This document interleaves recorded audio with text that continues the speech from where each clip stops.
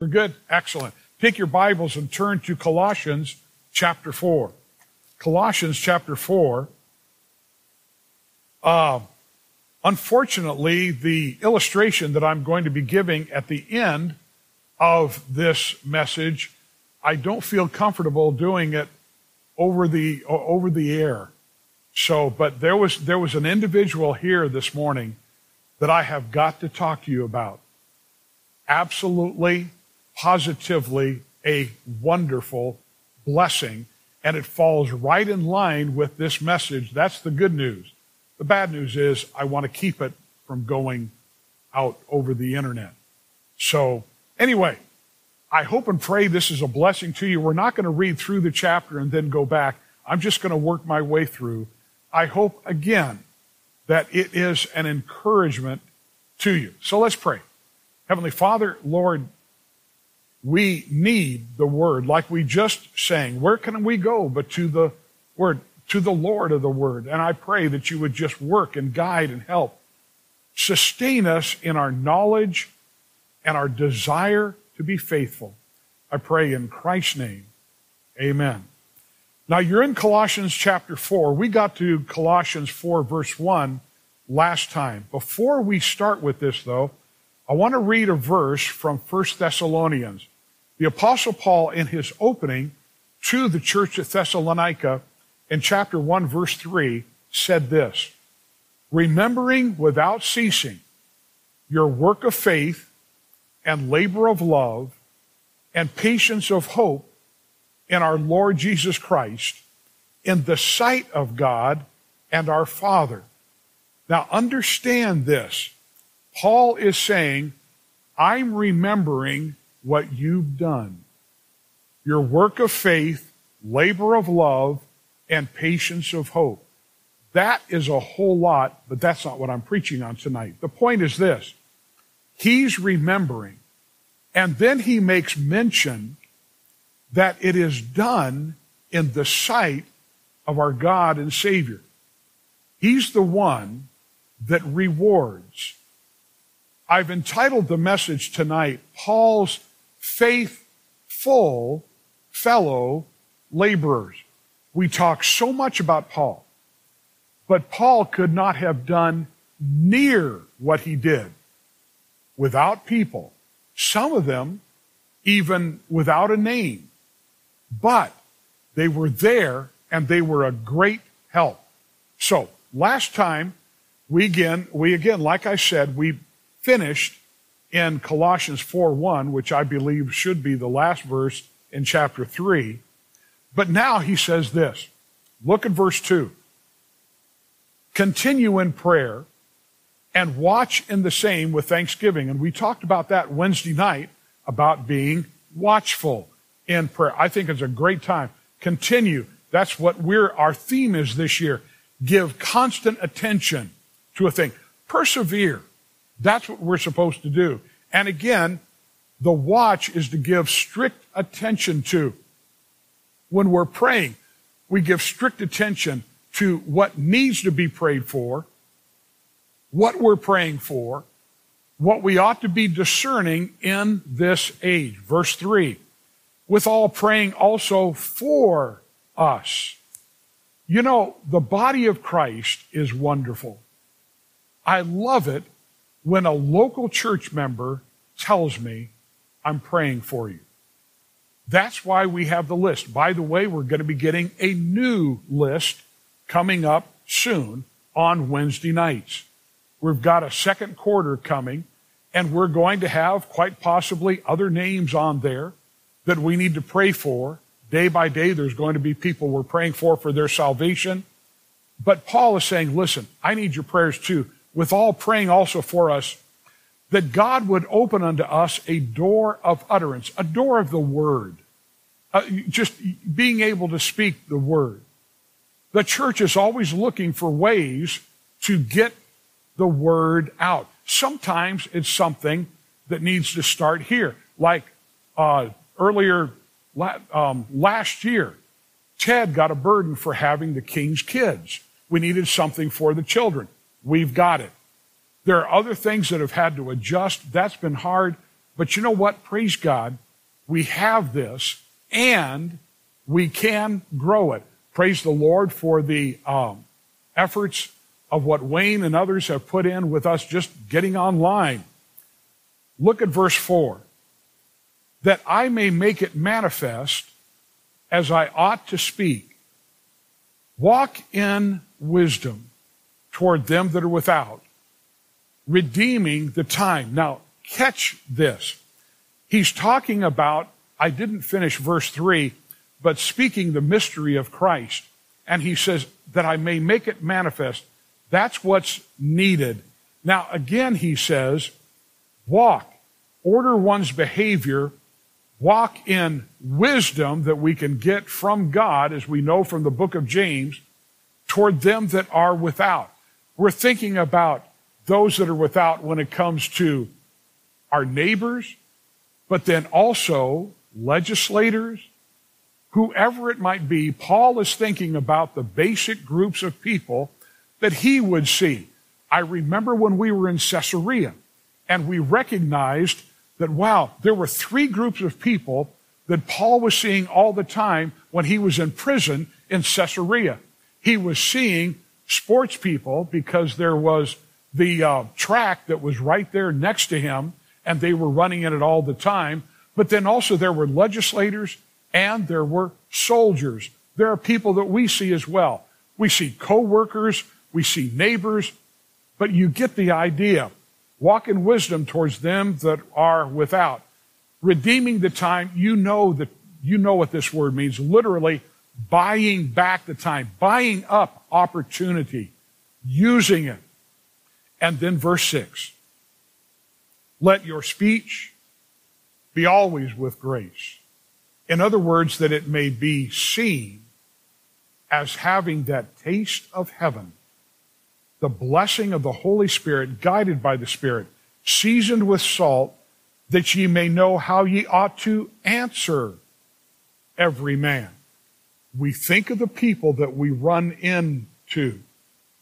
You know, there's never a time God blesses road rage. There's never a time God gives a sanction to cursing somebody. Now, you know, some people might think it's silly, but the fact is, it's not supposed to be. We're to have the grace of God in our mouths. And we need to be encouraging people in that ye may know how ye ought to answer every man. Because there's going to be times when then answer needs to be given when it comes to the hope that is within us. Now, I like this because now we're coming to a situation where there are individuals that are spoken of by Paul as he's reflecting on his ministry, the people that helped. You know, probably one of the things that discourages God's people at times is they get to thinking, is it worth it? You ever felt like that? Who remembers? Who cares what I do or I don't do? How many of you would agree that God cares? Now, here's what I like about this. There is a shadow of our God over what Paul is saying. Remember, he is saying, you know, I'm remembering your, without ceasing, your work of faith, labor of love, patience of hope. If there's one thing, and there are many things that we come away with, but one of the things we come away with from reading God's Word, and we get to these places where it's like, oh boy, now he's going to be, you know, just thanking a lot of people. Hey, praise God, biblical Christianity is a place where people are remembered not by humanity, but by God himself. There is a place that God's people, those who have trusted Christ, are going to be going to. It's the Bema seat. Again, I remember when I saw the Bema seat, honey, what is it? I'm forgetting all of a sudden that track. What was it? Hippodrome. There in Caesarea. You look, you're there, the Mediterranean is behind you. You're there looking at all those seats and see the place where the Apostle Paul was speaking to Agrippa, King Agrippa. But then you go through, and it's not a big deal. You don't have to go through this, but you can go through a hallway or you can go around it. You go through a tunnel, I should say, or you can go around it. But you get to this spot where you're looking, and there is the Hippodrome. And there on that side, facing out to the Mediterranean, right in the middle, is the place where the Bema seat was. And after they ran or they did whatever, they were out there with whatever sport, whatever it might be. After they fought, they contended, all that, there was the place where they were rewarded. That is what we are looking forward to with Christ. Now, what is it that the Bible says we can do with a cup of water? If you give a cup of water in whose name? It'll be remembered. You know, that cup of water isn't a bad thing to remember. When you can do something for somebody, maybe nobody else is going to know, but you did it. And by the way, sometimes people are, they're restricted by what they can do physically, but everybody can go to the prayer closet. Everybody. So let's take note of these people. And it's not just that, you'll see what I mean. There's some insight here. First of all, there's a man by the name of Tychicus, the believer who served others. He served others. Look at verse 7. All my state shall Tychicus declare unto you, who is a beloved brother and a faithful minister and fellow servant in the Lord. Now, Paul is being guided by the Holy Spirit, but also he's being guided but from his own experience. The Holy Spirit is guiding overall, but he's remembering a brother, and that brother is beloved because of his actions, his faithfulness, his servanthood. Look at verse 8. Whom I have sent unto you for the same purpose, that he might know your estate and comfort your hearts. Stop and consider this. Here was a man that operated so much like Paul did. Tychicus was a native of Asia. He was a companion and traveled often with him, Acts chapter 20 tells us. He was commissioned. He was actually commissioned by Paul as a messenger to several churches. He was entrusted to deliver letters. He delivered for Paul letters to the Ephesians, to the Colossians, and to Philemon. He was sent on a special mission, according to 2 Timothy 4. He was sent on a special mission to Ephesus.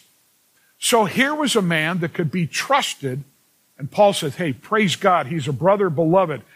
He was to be sent to Crete for the purpose of relieving Titus.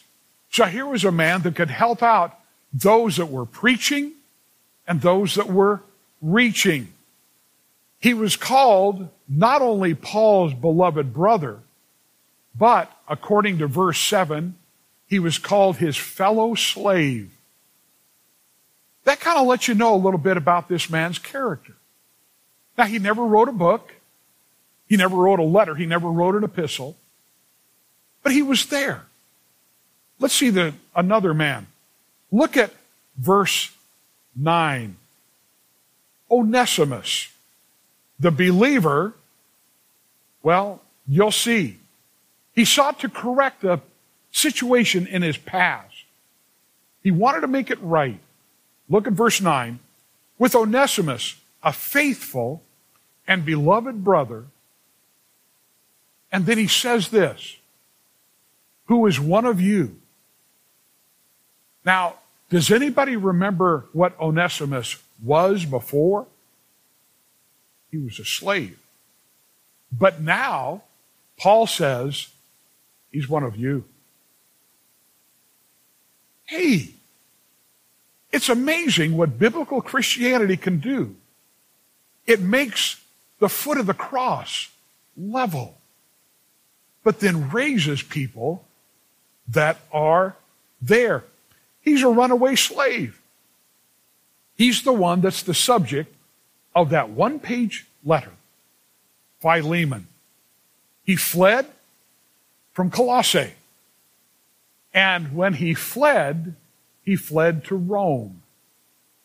And he wound up with Paul. Isn't it interesting what God does?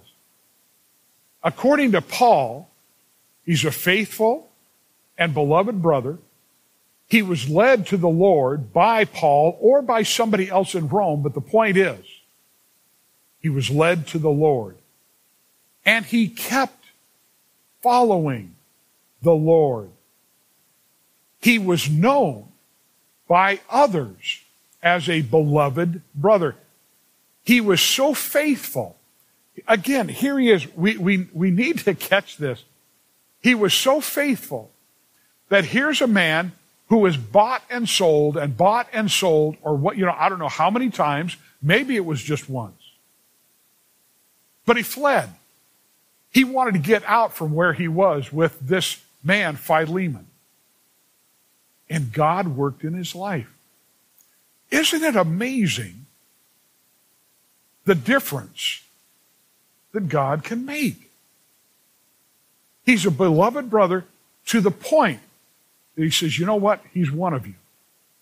He's one of you. He was returning to Colossae with Tychicus. Why? Because he broke the law and he wanted to make it right. He fled from his master. Now he's going back. I'm not sure what he was thinking. We don't know from Scripture. He might have been thinking that once Philemon saw him, Philemon might get angry. But the Apostle Paul, as we saw before, wrote in Philemon, hey, you need to accept him like you do me. It's amazing what happened here. He was converted. God forgave him of his sins. And his brethren in Christ did the same thing. Then, look at verse 10. Man by the name of Aristarchus.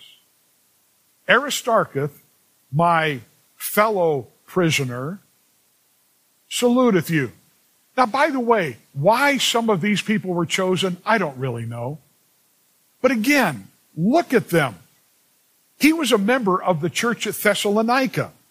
He was a citizen of Thessalonica. In fact, he was one, according to what we read in the Scripture, he was one of the believers that was attacked by the mob in Ephesus. They were rioting against Christianity, and he got caught up in all of it. Did he run? No. Instead, he kept serving the Lord. He went with Paul to minister. Paul was called to Asia, Acts chapter 20. He is seen traveling with Paul to Rome. Remember, Paul is going to Rome, and Lord knows what's going to happen. He says, I'm going with you. Amazing. Acts 27 is where that is taken note of. He is seen as a fellow prisoner. In other words, here's Paul. He's a prisoner, not justly, but he's a prisoner. Aristarchus comes up beside him and says, I am too. However they treat you, they'll treat me. Or if that's what they do, that's okay. This is the preciousness of the early church. But again, take note. Names are being called out. Why? Because our God remembers. Our God remembers. I was talking to Ms. McGee this morning, again, before the Sunday school class. And, you know, while I'm up here, I can remember people that none of you know. People that were here decades ago. But let me tell you something. They were faithful. They were wonderful people. I remember Mr. Buckler back there where Brad is sitting. That man served God like you couldn't believe. That's why we named this the Buckler Wing. He was right there with the Christian school. Vivian, you know what I'm talking about. What an incredible man of God. He was going through stuff like you. I can't get into the detail, but it was rough. His wife had some real challenges when it came to her mental health. Some real challenges. You remember that. And yet here he was. It was just, boy. And there's so many others that I think of. You know, Mr. Rainbow. He was 95 years old when the Lord finally called him home. And there's ladies. I praise God for people that have been here, still here, that are serving the Lord. He is seen, Aristarchus. He is seen as a prisoner because of what is being said. Apparently, though, also above and beyond that, he also was charged with the same crime with Paul. I'm yours. I'm there. So, okay, we're charging you too. The point is this. He was a real companion.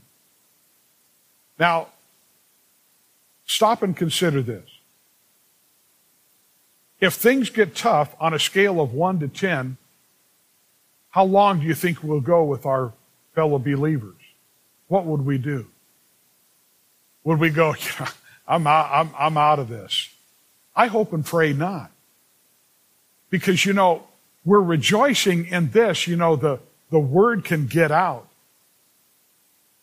But that word is going to come back and be a witness as far as the government is concerned and other people.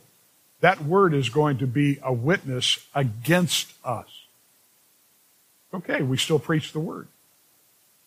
We're there. We're there. Now, look at the end of verse 10. And Marcus, sister's son to Barnabas, touching whom ye received commandments, if he come unto you, receive him. Now, he gives an instruction at the very end. Listen, if he comes, I want you to receive him. Why was that said? Because earlier, John Mark had fled. He forsook Paul. But he made it right. He came back, and Paul forgave him. And here he is. Once again, he's redeeming himself. Paul dealt with him. Paul, I'm sure, prayed with him. John Mark has repented. He is now right with God, and he's right where he needs to be. He redeemed himself. And Paul says, touching whom ye received commandments, I told you what to do. If he comes, you receive him. You don't blame him. You don't put him out. You bring him in. Then, look at verse 11. And Jesus, which is called Justus, who are of the circumcision, these only are my fellow workers under the kingdom of God, which have been a comfort unto me. He was a man who was a Jewish believer who turned from religion to Christ. Now notice, this is interesting. what Paul is saying here, up to this point at least, these people that he has listed, they're fellow Jews. But now they're also fellow believers. He says, these people have been with me, and they have worked with me, and praise God, they are faithful to Christ. So here was a man, one among several, a fellow Jew, who has said, I am following Christ. Then, here's an exciting man, Epaphras, the prayer warrior who was also a hard worker. I'm telling you, I look at Epaphras and I see this guy's probably got work gloves.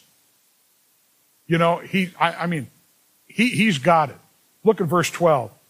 Epaphras, who is one of you, a servant of Christ, saluteth you, always laboring fervently for you in prayers, that ye may stand perfect and complete in all the will of God. For I bear him record that he hath a great zeal for you, and them that are in Laodicea, and them in Hierapolis. He was, according to chapter 1, verse 7 of Colossians, the minister of the church at Colossae. He was also a faithful minister of Christ. He was a servant of Christ. He was a fellow servant. So much has been said about him. Paul called him my fellow prisoner in Christ Jesus, Philemon 23.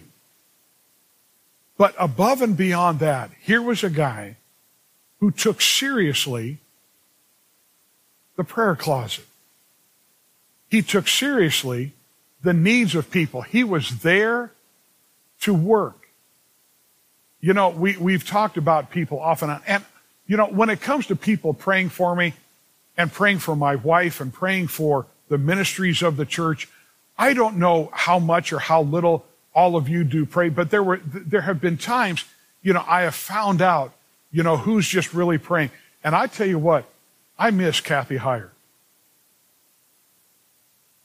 With as much as we would tease her, and Tim Schmidt and my son would make life miserable for her, she really prayed for us. Besides, I think she's going to get back when we all go into heaven. I think Kathy's going to be hiding behind one of the pillars. When Tim and Michael come in, she's going to scare him to death if that's possible in heaven. But he was so fervent. Now, don't let this die a slow death in your heart. Here was a man who was being taken note. People don't see what people do in the prayer closet. But Paul knew. Praise God for the prayer closet. It doesn't take a special gift. It doesn't take physical, stamina. It just takes a willing heart. That's why, that prayer list that we have now for the church, that's why we need to be calling each other out every day, Monday through Friday. I do it Tuesday through Saturday. But praying for people in the church. Now, look at verse 14. Luke, the beloved physician, all he had to do was say, beloved. Why? Because we've also read Luke as an author. He wrote the book of Luke. He wrote the book of Acts. He's a physician that is beloved, I think, because of several things. Number one, he would help other people when it came to their ailments, and there was not a healing that was granted there. But also, he was there for Paul. Maybe in your study, you might have heard different things that the Apostle Paul went through, and we can kind of guess, here he is, a guy that got stoned. I mean, stoned to death. And then he raises up. Do you think maybe he had a few places that were kind of sore for the rest of his life? And then his eyes? I don't know. But Paul simply calls him beloved. He was close to Paul. He traveled with Paul. That's how we got the book of Acts. Here was a man that was there for Paul. No wonder you read what the Lord told us. A new commandment I give unto you, that ye love one another as I have loved you. That's John 13. You can see it in Luke's life. Then, there is one other person in verse 14 that is mentioned. And it's simply this. And Demas greet you. Nothing was said about Demas except just that he was there. And I get to thinking about it with everything that has been said by these others or about these others. Why was it that Paul just said, and Demas greet you? My speculation is about worth as much as, But I wonder if Paul had a hint already that the heart of Demas was drifting.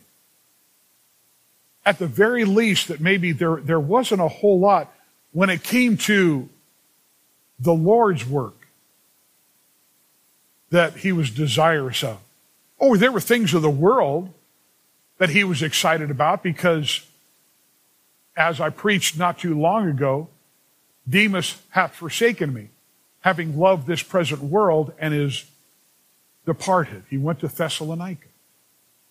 He sought after the world. He chased after the world.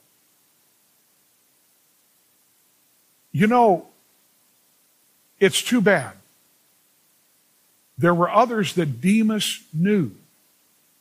He knew the men that Paul mentioned. But there wasn't the impact in him. It's where it just simply says, and Demas greet you. A couple of other situations. Look at verse 15. Salute the brethren which are in Laodicea and Nymphas and the church which is in his house. This is interesting. Here was a man. He did, I think, what many people wound up doing at this time. If they had a house that could handle it, they would actually have the church meet in their house.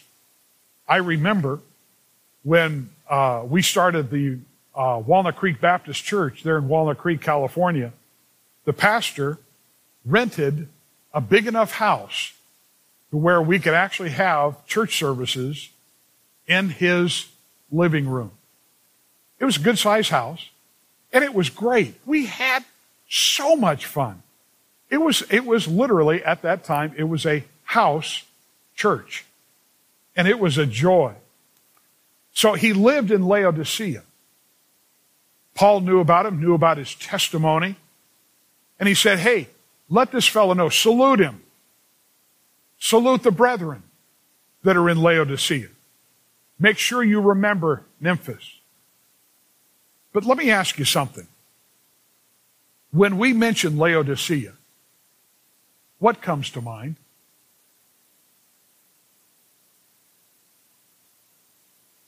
The seventh church in Revelation. Now watch this. Look at verse 16. And when this epistle is read among you, cause it that it be read also in the church of the Laodiceans, and that ye likewise read the epistle from Laodicea. Now, we don't know what that epistle said. We just have the epistle from Colossae. Now, it's interesting we take note of this, that these letters, when they're circulated, they're being instructed to understand that it's not just a simple letter. When Paul wrote to the church of Thessalonica, he said this in 1 Thessalonians 2:13, "For this cause also thank we God without ceasing. Because when ye received the word of God, which ye heard of us, ye received it not as the word of men, but as it is in truth, the word of God, which effectually worketh also in you that believe." The Holy Spirit was using Paul and others to let the early church know, listen, this isn't gossip. This isn't just, hey, how you doing? This is instruction guided by the Holy Spirit from God himself to help the church know how to live. The believer to know how to act, to live, to witness what they are, what they do, all of this. So he's saying to them, all right, there was a letter to the church at Laodicea. Here's the letter at Colossae. Make sure both assemblies read both letters. Now there's a final man that is mentioned. I don't want to read into this. I just want a little bit of speculation, and you can do with it what you want. Look at verse 17. There's a man by the name of Archippus. He was given a special task. We don't know what it was, but read. And say to Archippus, take heed to the ministry which thou hast received in the Lord, that thou fulfill it. That apparently is something that is being said that I believe to one degree or another impacts the church at Laodicea. The next thing we read is what Christ said to the church at Laodicea. I don't know if it was a warning, just don't know. We don't have the epistle. It was lost a long time ago. But we can gather from what is said to the other churches and by Paul and, of course, Peter, John, James, etc., Jude, that there is a warning that goes out to local churches. Be careful. Today, churches are dying, and it's not just the mainline churches. Not only that, the number of men that have been called to ministry has diminished. Remember the wave of Christian schools that came in the 70s and 80s?